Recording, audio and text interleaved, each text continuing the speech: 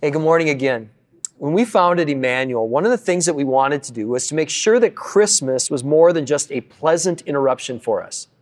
For hundreds of years, millions of believers all around the globe have observed a season called Advent. The word Advent means arrival or appearing. And the intent behind the season of Advent is to use the weeks leading up to Christmas to prepare our hearts and prepare our homes for a fresh advent of Christ in our lives. We're calling this year's Advent series Expecting. And we're going to focus on the opening chapters of the Gospel of Luke, which include this verse. This is Luke 3:15, and it says, "The people were waiting expectantly for the Messiah." Well, in this series, we're going to explore the expectations that people had then about the Messiah, and we're going to compare those expectations to the expectations that people have today. And I'm going to tell you right now, this has the chance to change everything as we head into 2021. All right, let's get started. If you're taking notes, I invite you to write this down. Before COVID hit, we took a lot for granted. Can I get an amen to that? Oh, before COVID hit, who would have expected that there would be long stretches where you couldn't go out to eat with a friend? Or who would have expected that you couldn't gather with extended family on Thanksgiving? Who would have expected there'd be long stretches when you couldn't attend a concert or a show or even a movie? Who would have expected that Major League Baseball and professional hockey and football and basketball, all those seasons would be suspended? Who would have expected that you couldn't give a hug or a handshake? Who would have expected that you couldn't invite more than 10 people to your wedding?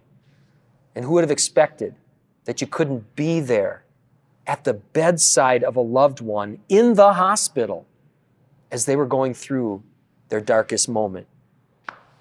Before COVID, I don't know anyone who said, "Oh, the church depends on the building."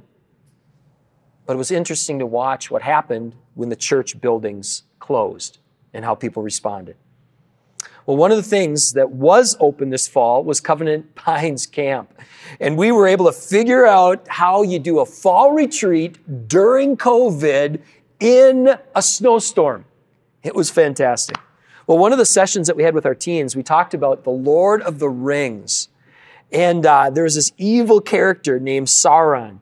Well, in the story, he created a ring of power. And when that ring was destroyed, he was destroyed. I used to think that that was just so strange. How does that even work? How does someone as powerful as this evil being, how does he get destroyed and his whole empire get destroyed just because a little ring got destroyed? But this was an example of how brilliant the author was. This is something that happens all the time. Because you see, Sauron, he had poured so much of himself into that ring. And what happens when you pour too much of yourself into the wrong relationship? Or pour too much of yourself into a sport, or an activity, or grades, or a career, or a dream, or a way of doing church? What happens when you pour too much of yourself into something and then that something gets taken away from you? How many of you have seen that happen? A whole life gets undone. A lot of people found out in 2020 what can happen when you put too much hope into something that can be taken away. Well, what if we could anchor our expectations to something that can't be shaken? What if this Advent we re-examined where we were placing our hope? If 2020 taught us anything, it woke us up to how something as small as a virus can turn our entire world upside down if we're not anchored to something solid. So, let's go back to that very first Christmas. Let's do our best to hit the reset button as we head into 2021. If you have your Bible with you, let's open up to the book of Luke, chapter 1, verses 1 through 5. Inasmuch as many have undertaken to compile a narrative of the things that have been accomplished among us, just as those who from the beginning were eyewitnesses and ministers of the word have delivered them to us, it seemed good to me also, having followed all things closely for some time past, to write an orderly account for you, most excellent Theophilus, that you may have certainty concerning the things that you've been taught. And then the narrative continues with this. In the days of Herod, the king of Judea, there was a priest named Zechariah. And on the narrative goes from there. There are a lot of things I love about Luke, including the fact that what he wants to do is provide a well-researched, orderly account. And one of the ways that you do that, one of the ways you provide a historical account is to provide a historical context. Luke's narrative begins in the days of who? Who did it say? It begins days of Herod, the king of Judea. The passages we're going to look at in the weeks ahead, they have a very real context. One of the times when that context really sank in for me was when I went to see the Dead Sea Scrolls exhibit when it came to town. Boy, the backstory of those scrolls, it reads like a movie script. There were these shepherds and they were out in the wilderness and one of them crashed into a cave. And in that cave were all these scrolls, ancient scrolls, really, really, really old. And some of those scrolls contain sections of our Bible. Why is that significant? Because the scrolls provided more evidence that the Bible we have today didn't change over time. Our Bible is anchored in real historical events. And the stories that it contains, they have been carefully and accurately passed down from generation to generation to generation, ultimately to us. All right, well, at the Dead Sea Scrolls exhibit, they had this video loop that was playing over and over and over again that really struck out to me. On the screen, and if you can imagine this, on the screen there was a map. So imagine a map of the Middle East, the whole Middle East. Well, the video, what it did is it kept showing how these lands kept changing hands over time. So again, imagine this with me. Imagine a map of the entire Middle East, and then imagine as it gets colored as kingdoms and empires rise and fall. So imagine it starts off with a little dot in that bigger map, and that little dot was in the nation of Israel as it was becoming a nation, and its borders were getting solidified under the leadership of King David. And then imagine then that little dot growing in size under the reign of the next king, King Solomon. Now imagine seeing that dot break up and divide into two during the period of civil war, where the nation of Israel broke into two nations, the nation of Israel in the north and the nation of Judah in the south. Now imagine a much bigger color swatch growing in the north as the nation and empire of Assyria rose, and then how this nation came in and swept in and took over the lands of the northern kingdom. Now imagine another empire coming, the empire of Babylon, and this whole thing just growing and taking Assyria and all of the Holy Land. And now imagine new colors coming out of the map, and I'm taking over all of that, the Persians, and then the Greeks, and then the Romans. Well, as I was preparing this teaching, I couldn't help but notice how COVID is a lot like an invading force. It's not content to stay within the borders of a single nation or region or even a continent. When the Holy Land was invaded, their festivals and celebrations and holidays were stripped away. Any of that sound familiar? They couldn't gather with family and friends and community as they once did. They couldn't work in ways that would sustain their household. Any of that sound familiar? Some of them fled to isolated areas, but there was nowhere that they could go that was safe. Does that sound familiar? They tried hiding behind fortified walls to keep the enemy out. But as the lockdown went on, they began to feel themselves wasting away, and many were prepared to surrender rather than to remain locked in. Does any of this sound familiar to anyone? Now, I don't want to take this analogy too far, What they experienced in the Holy Land was so much worse. Imagine the coronavirus personified into an army, an invading army whose purpose was to destroy you and destroy your family and destroy your nation, destroy everything that you loved. The most horrific atrocities that you can imagine came to pass. They were committed against the Jewish people during these invasions. And it wasn't just month after month. It was decade after decade. It was century after century. That is the real historical context in what we call the time between the times. The time between the end of the Old Testament and the start of the New. And as people cried out during that time for salvation, for deliverance, if you're taking notes, I invite you to write this down too. Before Christ, people were expecting different kinds of messiahs. And I'm going to ask you to leave this slide up on the screen because I want to point out three things. Thing number one, in our English Bible, Christ and Messiah are synonyms. Christ is translated from Greek, Messiah is translated from Hebrew, and both mean anointed one.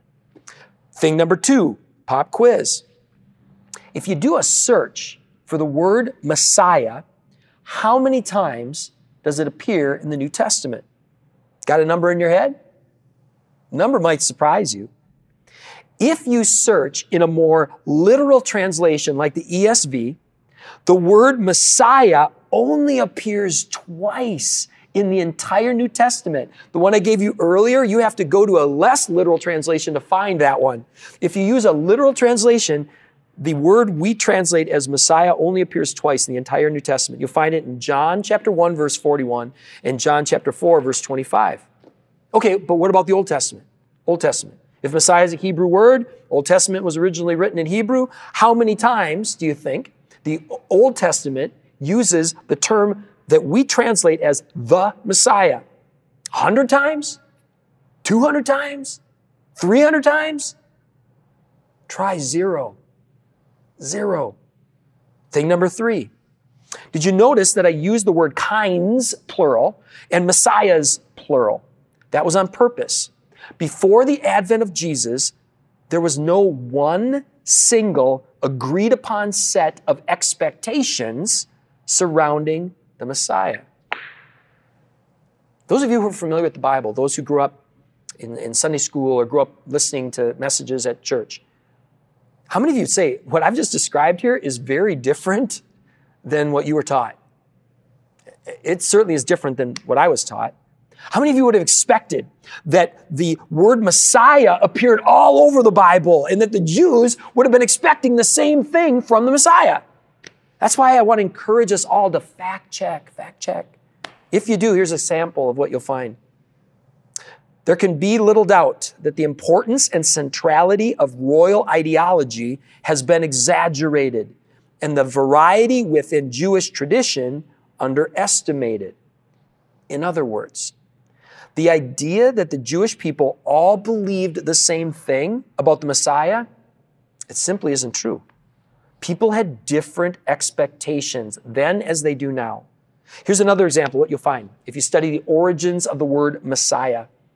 One should realize that in the Old Testament, the term anointed is never used of a future Savior, Redeemer, and that in later Jewish writings of the period between 200 BC and 80, 100, the term is only used infrequently in connection with agents of divine deliverance expected in the future. All right, the point made here in this quote that I just read is that the Hebrew word that we get the word Messiah from isn't used a lot in the Bible. And when the word is used, it's usually translated as anointed.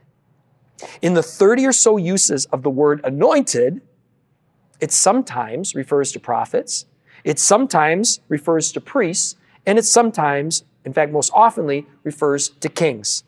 So this is why the Jews at the time of Jesus, they didn't all expect the same kind of Messiah.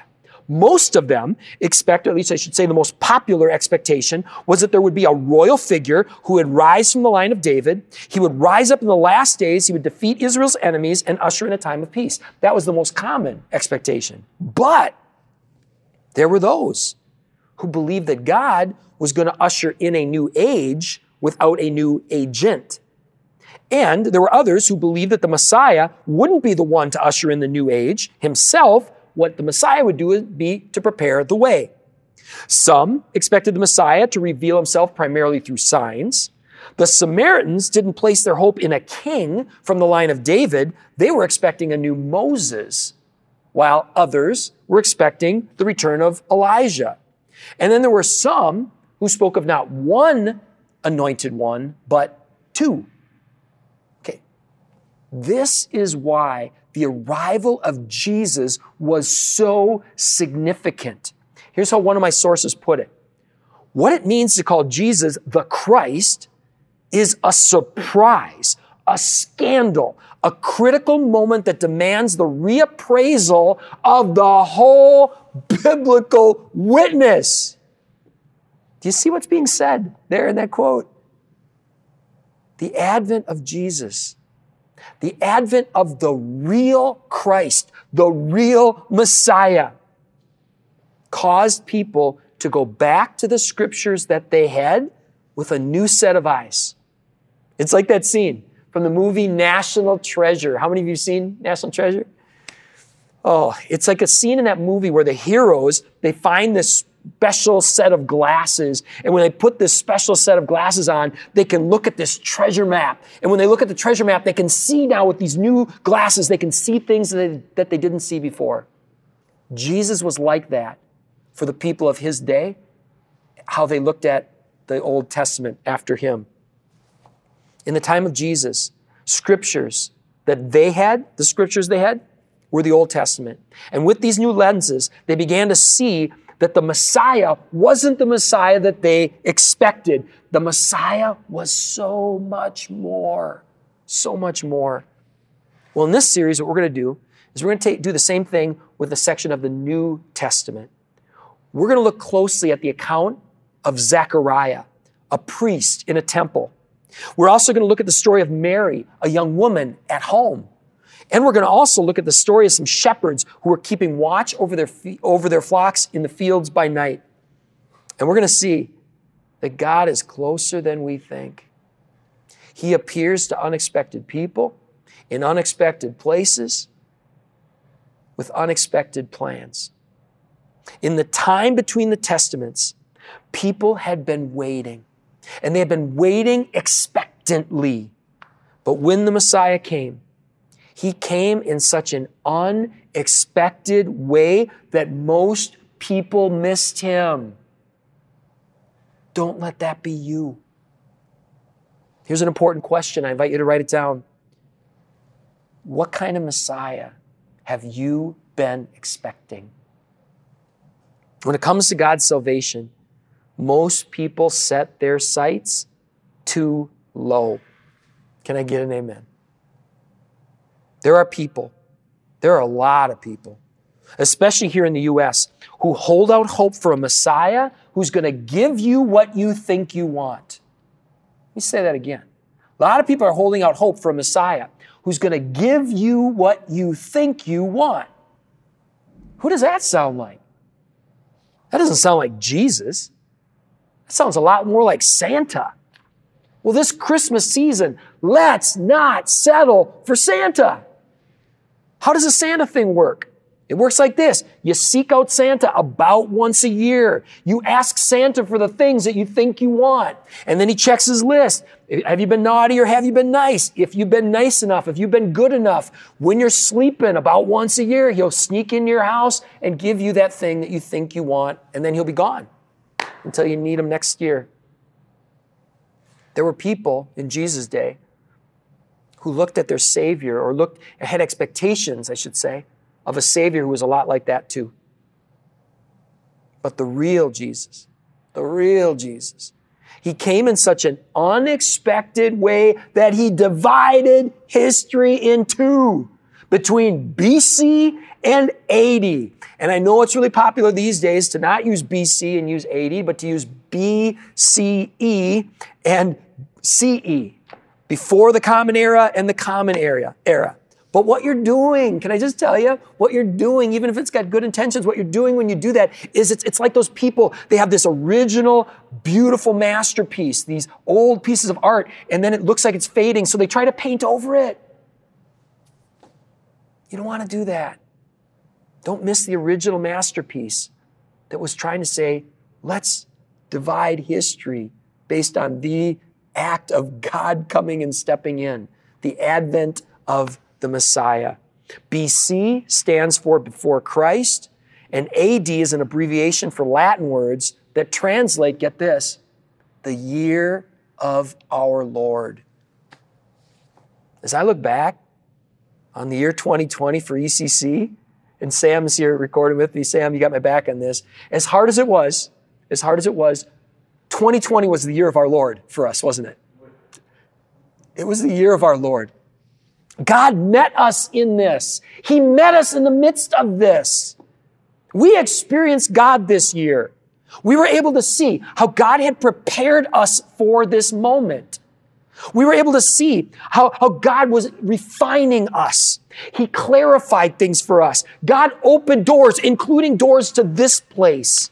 God accelerated our growth in so many ways. God brought people together. God gave us amazing memories. And God is preparing us for the future. How many of you would love to have 2021 be the year of your Lord, regardless of what comes your way? If that's what you want, then don't settle for Santa. Don't settle for a Messiah, a Savior who's going to just give you what you think you want. Don't place so much of your hope and trust in things that can be undone. Seek the Savior who wants to lead you to what your soul longs for most. I was thinking about that ring analogy that we were using earlier. And as I was typing out these words, I prayed for you.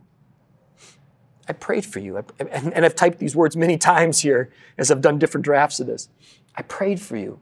I tried to pray for you each time. That God is going to open your eyes so you can see the rings for what they really are. The key to the life that you and I want most, it's not holding out hope for something out there that we can grab onto.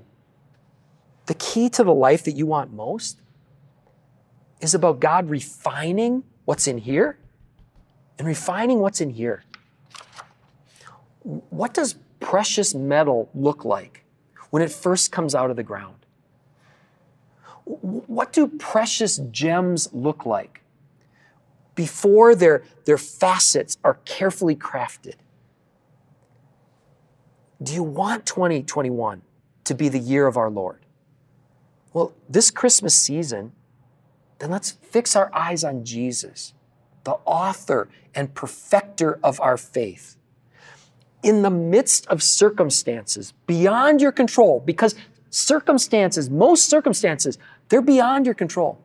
In the midst of that, let Him refine you the way that a craftsman refines precious metal. In the midst of challenges that you never sought out, they just found you. Let God do this. Picture, I want to invite you to picture this. Imagine an uncut diamond. What God wants to do in you, He put amazing things in you. You are His workmanship. Let Him craft you as a beautiful diamond is crafted. Let Him do that in the midst of all these challenges you never sought out. In these crazy, troubled times, where it seems like everything is being taken away, one thing after another, let's welcome the one whose kingdom cannot be shaken. Can I get an amen? I got one last quote, and then an invitation, and then we're going to seal our time with a song. Here's the quote. Rather than being so obsessed with keeping Christ in Christmas, we ought to be more concerned about keeping Christ in the Christian. That's the quote. Here's our invitation. This Advent, let's welcome the Savior. Don't settle for Santa.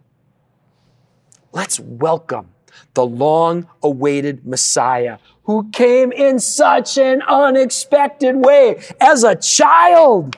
Let's embrace the wonder of this moment. What child is this whom angels greet with anthems sweet? What child is this whose shepherds watch our keeping? Whom peasants and kings bow before and offer gifts that speak not only of his majesty, but also of the sacrifice that he is going to make on behalf of the world that he loves. This is Jesus the Messiah. This is Christ the King. Over the course of this season, we are going to sing some wonderful songs together. Let's join and sing this one.